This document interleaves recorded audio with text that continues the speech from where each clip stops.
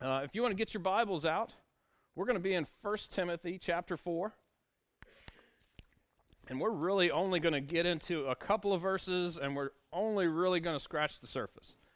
We are going to break up into our groups again that we've been breaking up into the past several weeks, 6 weeks or so.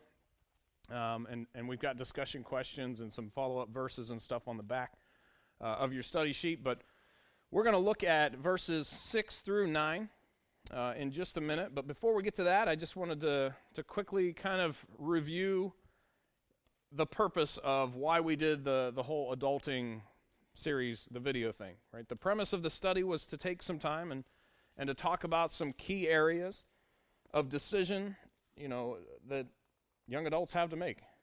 Different areas that you guys either have had to make or are going to have to make or you want to have to make, right? They're in relationships and things like that. And they're really important decisions. And so much of what we covered, it had to do with the pressure that's felt to have the things that we think that everyone should have or be the person that we think everyone expects us to be, or basically it's all tied to the American dream, right? Having that special someone, having the perfect job, having the house, the kids, like all of the things that we think is, kind of owed to us because we live in the United States. And it's the American dream, and it's the pursuit of happiness, and it's just what we kind of are raised to focus on. And so when we focus on those things, it kind of gives us a little bit of a disenchanted feeling when we don't get what somebody else is getting, or we don't get what we've been told our whole lives that we were supposed to get. And what we need to do is adjust our focus and our view and look at those things the way that God sees them. Some of those things were never promised to us. It's just what we think should have been promised to us. And so we get disenchanted, we get a little lost in what to do next sometimes. And so New Year's is just around the corner. New Year's comes, all the resolutions for a healthier you, right? 2020 is going to be the year that, I stop eating donuts. I don't know. I doubt it, but, there's all kinds of resolutions for a healthier you. Every year, we all make something, and we stick with it for a little bit. But what we're going to look at tonight is going to be something that can help you legitimately be a spiritually healthier you. It's legitimately, it works. It absolutely works, and that's what we're going to see from 1 Timothy 4. The overall goal of the study that we've been in was to help us make better decisions in these critically important areas. So I think it was the first week, after the first video, we looked at this part of this passage. And we're going to look in some of it this week. We're going to see a little bit next week and maybe the week after. And maybe, the fourth week as well. It just depends on how long it takes me, I guess. But if you're like me, man, I like for somebody to just lay out a list and tell me everything that I need to do and everything that I shouldn't do. And I'll check things off the list. And at the end, you can say, you did all the things on the list. You didn't do all the things on this list. Righteous, good job. Right? You can be considered righteous and holy and godly, and that's awesome. The problem is it doesn't really always work like that. Obviously, there's a whole list of sins that we ought to stay away from in the Bible. You can find those. They're all over the place. But the decisions in some of these key areas, sometimes there's a lot of gray area. And what we need is not a list of, you just tell me who I should date. You just tell me where I should go. You tell me what I should say and when I should say those things. And how do I know when I love that person? Tell me when. We want somebody else to tell us so that we don't make those mistakes. Well, you need to be able to think biblically so that you know how to see those things the way God sees those things. So that when you make the decisions, you're thinking like God thinks, so you're going to make the right decisions. And you're going to be okay on the other side of it. So we don't need a list of do's and don'ts. We need to change how we think. We need to think like God thinks. We need to think like His Word instructs us, and then He's going to straighten us out in all of those areas. So we need to address our thoughts, our emotions, our temptations with a perspective that allows us to make decisions in agreement with Scripture. If we can do that, you're going to be okay. Doesn't mean you're not going to make mistakes. It doesn't mean you're going to get everything right. But when you get it wrong, you're going to know you got it wrong, and you're going to be able to make it right. You're going to be able to adjust. So let's go ahead and look at 1 Timothy chapter 4. And we're just going to read verses 6 through 9. Like I said, it's just a short portion of this passage. And we'll scratch the surface, and then we'll split up in our groups and see what we can learn and how we can encourage one another. Verse 6 says, "If thou put the brethren in remembrance of these things, thou shalt be a good minister of Jesus Christ, nourished up in the words of faith and of good doctrine, whereunto thou hast attained. But refuse profane and old wives' fables, and exercise thyself rather unto godliness. For bodily exercise profiteth little, but godliness is profitable unto all things, having promise of the life that now is, and of that which is to come. This is a faithful saying and worthy of all acceptation." Let's go ahead and pray. Lord, thank you so much for this passage, for the clear instruction that you give here. I think this passage can apply to so many. It applies to every area in our lives. There's no doubt in my mind. And so if we can just understand what you're saying here and how to begin to exercise our faith, Lord, we can start making really good decisions, because we're going to understand and we're going to think like you do. And you're going to give us clear thought and clear direction, and you're going to be glorified by the lives that we live. And that is what we want from our lives. Lord, we love you. We pray that you would just speak to our hearts tonight and give us direction. In Christ's name I pray. Amen. All right. So if we look at verse 6 one more time, Paul is talking to Timothy, and he says, "If thou put the brethren in remembrance of these things, thou shalt be a good minister of Jesus Christ, nourished up in the words of faith and of good doctrine, whereunto thou hast attained." All right, and so we didn't read the beginning of the chapter, but what Paul starts off in the beginning of chapter 1 is he's warning him to look out for false teachers. He said, look out for liars. You got to watch out. They're going to try and drag the flock away from you. They're going to try and lie to the people that you have established truth in. And you've got to watch out for it. And the way you do that is you put the body of Christ, you put the church in remembrance of some important things. You make sure that they're nourished up in the words of faith and good doctrine. Okay? And so he's saying, you've already taught them some things, put them in remembrance constantly. That way, when somebody comes and says something that's not true, they're going to be like, that sounds totally different than what I heard. I can hear through that. Even when it's subtle, I know something's off. And most of the time, lies are subtle, aren't they? Most of the time, they sound really close to the truth, but they're off just enough to get us to stumble over whatever is being lied about. And so he's showing Timothy how to combat against the lies of this world. And the first thing he says, we see in verse 7, he says, refuse, and on your sheet I've got it this way, refuse the world's temporary solutions. This world has all kinds of solutions for you. They just don't last. And some of them don't even work. But even the ones that do, they cannot last you for eternity. And we'll see that in a little bit here. He says, but refuse profane and old wives' fables, and exercise thyself rather unto godliness.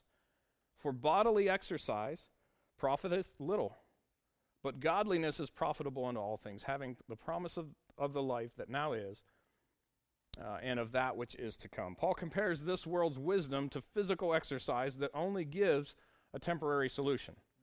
Now, I wish I would work out more. Only one guy can control that, right? I have to decide it, and I have to do it. And physical exercise, if I eat right and I exercise, it can legitimately lengthen my life. Now, there are all kinds of factors that weigh in that may stop that or may change that, but in general, if I take care of my body, I'll live longer. The problem is, it's just longer. It's not eternal. It's still not going to last. It's still a temporary solution. It's not what's the fountain of youth, right? I mean, I know I look good for 41. Thank you.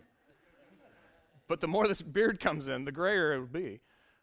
I'm getting old fast, and stuff's not working like it used to work. it doesn't matter how physically fit we are, it will end someday. It's not an eternal solution, all right? And so he's saying the world's solutions, some of them may work.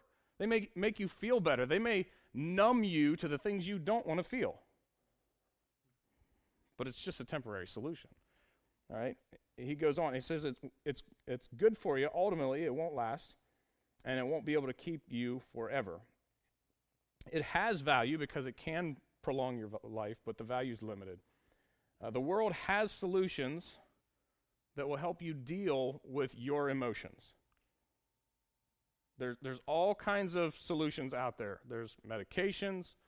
There's some strange Middle Eastern and some further Eastern solutions to dealing with there's hypnotism. There's all kinds of weird things that you can do. You can go to therapy. You can have somebody help you out and disengage you from whatever feeling it is. And it's not God's solution. It may help you. It may help you get through a situation, but it's not God's solution. All right, and so we have to just be careful to make sure that we're sticking with what God says. Now, I'm going to give you a disclaimer because I'm not qualified to talk about a lot of things. Right? First of all, I'm not a physician. I'm also not a therapist. So I will give you no advice in either realm. All right, I'm not trying to step in anybody else's professional realm. I'm a pastor. And the professional advice that I give you is a prescription of God's word. All right, and so we're going to stay there. I'm not trying to. One thing you won't hear me say is, you've got emotional issues. You need some medicine for that. You know what else you won't hear me say? Stop taking your medicine for that. It's not, I don't know anything about it. I'm not going to tell you to take medicine. I'm not going to tell you to not take medicine. I'm not a physician. I'm a pastor, and so I'm going to stick with what I know and with what God said. And so we're going to get into just a few different things in that realm. I just wanted to drop that disclaimer beforehand. My job is to be what Paul is calling Timothy to be here, a good minister. Not because you think I'm good, but because I'm doing what a good minister does. And a good minister is one that calls you to recognize or remember that God has declared a specific prescription in dealing with our emotions. He has given us ways to deal with the things that we run into in life. A good minister prescribes words of faith and good doctrine. Exactly what Paul told Timothy to do. So now that I've gotten the disclaimer out of the way, let's look at what God says through Paul. He says, refuse profane and old wives' fables or wives' tales. You guys ever heard of a wives' tale? A lot of times it's like a guilt trip to keep you from doing something you shouldn't do. My mom used to, we would do weird boy things like, walk around making faces, crossing her eyes and all that. She'd say, if you keep doing that, it's going to stay that way. What? Just keep doing it. Nice try, Mom. We used to walk around like this, and she's like, what are you doing? Stop it. Does that bother you, Mom? We used to do stuff on purpose to annoy my mom. Can you imagine? And so she would throw out those wives' tales to get us to stop being annoying more than anything. I remember one time, she's flat out liar. Hell, I just saw Santa Claus. We were all like laying on the floor of the car, like, what? Oh, if you'd sit up, you'd have seen it.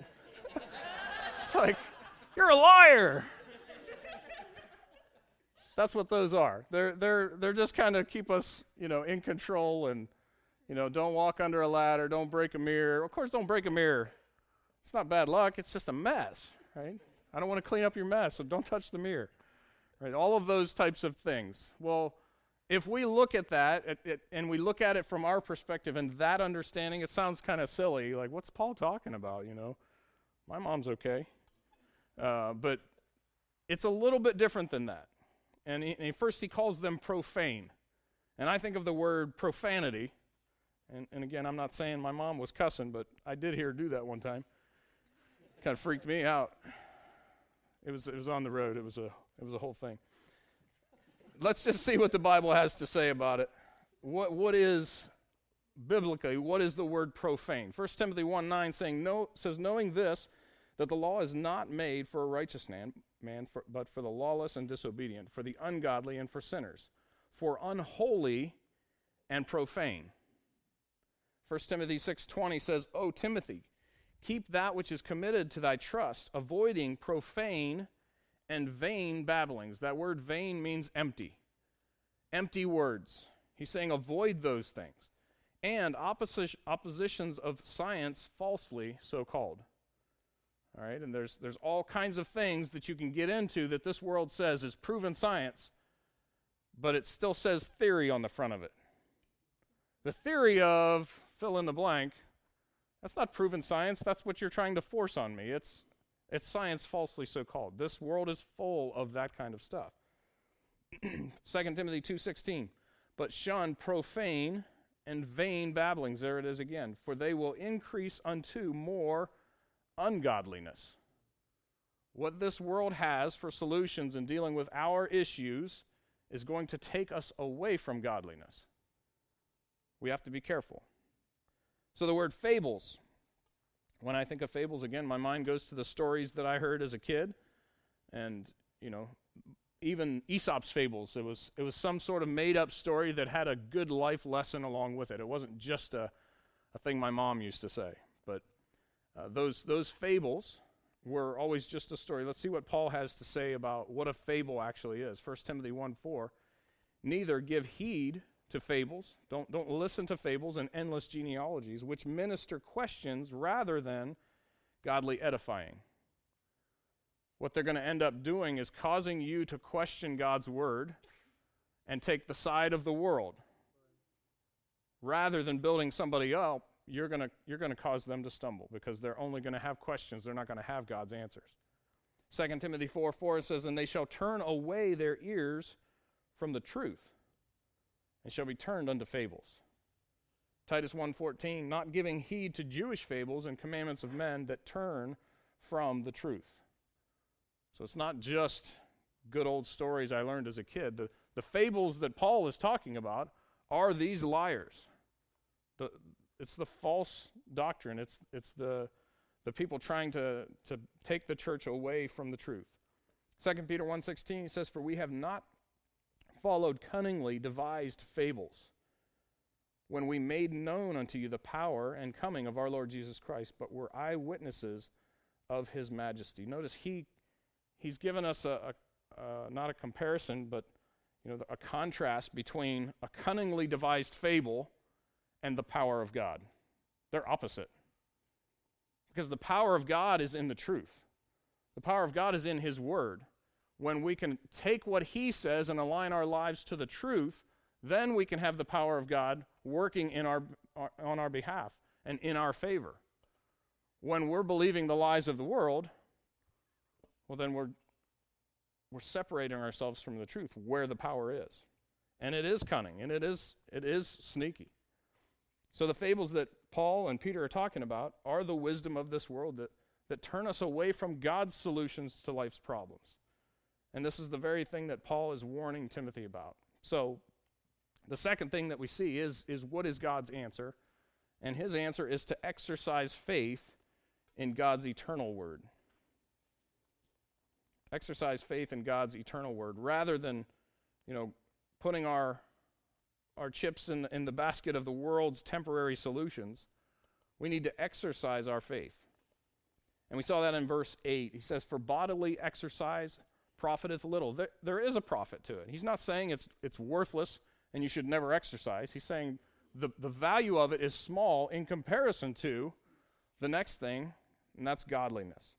Godliness is profitable unto all things. Having the promise of the life that is now, that's what the bodily exercise gives you, and that which is to come.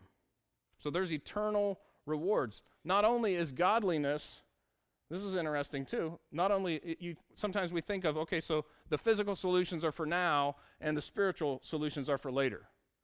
And God says, no, godliness is different. Godliness works for both. Because in this world, you're going to see that your emotions, they cause physical changes in your body. They absolutely do. Again, not a doctor, but I know that's true.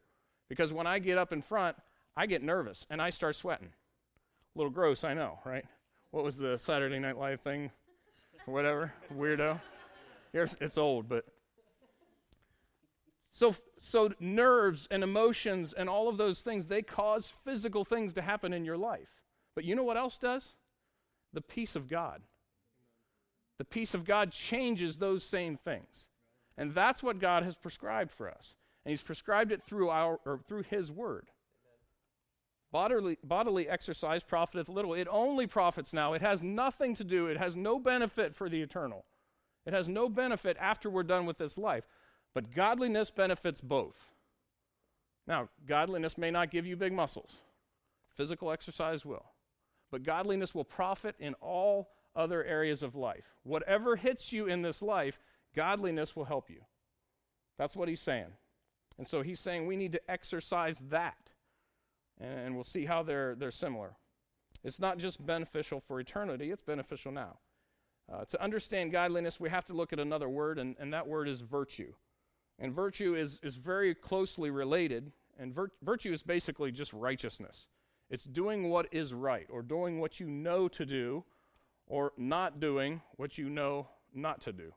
Right? Avoiding what you know to avoid, doing what you know to do. That's virtue. And it's every time, it's a one-time decision, okay? I have a decision to do, I want to do what's right. That's virtue. We see that in 2 Peter chapter 1. He says, and besides this, giving all diligence, add to your faith virtue, right? When you first gave your life to Christ, did you know all kinds of Bible?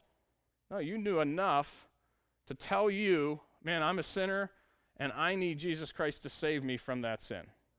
And so I'm going to give my life to him, and immediately there's a few things you know, man, I shouldn't do that anymore. You just know it. Nobody told you. You just know it inside. And so there are things that you can show virtue in connection to. You just know, I'm not going to do that anymore. I'm going to separate myself from that. That's virtue. It's a decision to do what's right. And he says to add to your faith virtue, to virtue knowledge, to knowledge temperance, to temperance patience, to patience godliness. Well, what is godliness? It's God-likeness. Isn't that the same thing as virtue? Well, godliness is a little bit different, and we see that in what we just saw in 1 Timothy chapter 4. Godliness is exercising virtue. Godliness is virtue over time. Right? If I told you that Zach is an honest person, is it because he told the truth once? Or is it because he tells the truth? And if he lies once, what is he?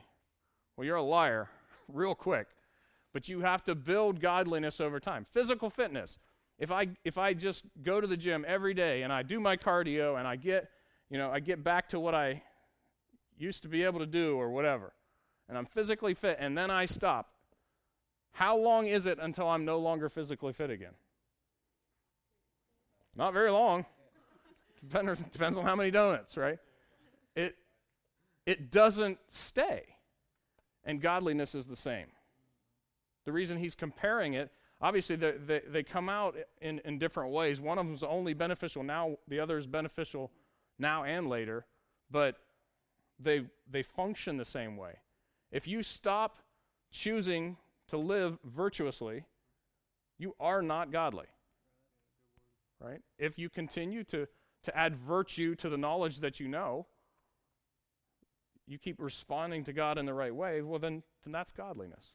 And so you have to exercise that thing. I don't know about you, but man, I exercise a whole lot harder when I have a workout buddy. So do you have a godliness workout buddy? Do you have a virtue buddy? Somebody's going to help you exercise godliness over time? I do a better job. I try harder when I know there's somebody there with me. So what virtue is doing right, godliness is doing right over time. And it's all tied back to God's word. How do we know what is right? Well, God tells us what is right. He tells us how we should think and what we should do about things. Godliness, if we look over in 1 Timothy chapter 6, verses 3 through 11, we'll hit this in just a couple more verses, we'll wrap up. He says, if any man teach otherwise, and consent not to wholesome words, even the words of our Lord Jesus Christ, and to the doctrine which is according to godliness. He is proud, knowing nothing, but doting about questions and strifes of words, whereof cometh envy, strife, railings, evil surmisings, perverse disputings of men of corrupt minds, destitute of the truth, supposing that gain is godliness. See, there's only one way to measure godliness, and it's according to what God said. It's according to virtue. It's not according to how much you have. It's not according to how many people are following you, how many people agree with you. It's whether or not you agree with God, and you consistently agree with God. Even if your emotions don't agree with God, you choose to agree with God in the decisions that you make in your life. In verse 8, he says, "And having food and raiment, let us therewith be content.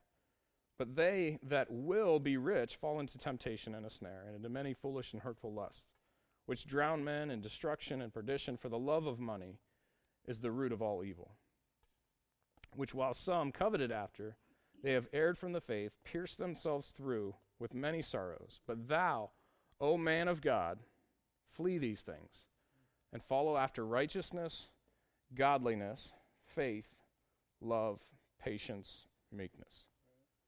If we can exercise godliness in dealing with our thoughts and emotions, it will automatically overflow into our decisions. Because what you think and what you feel determine what you do. And so we have to address what we're thinking, we have to address what we're feeling, and we have to address it with God's word.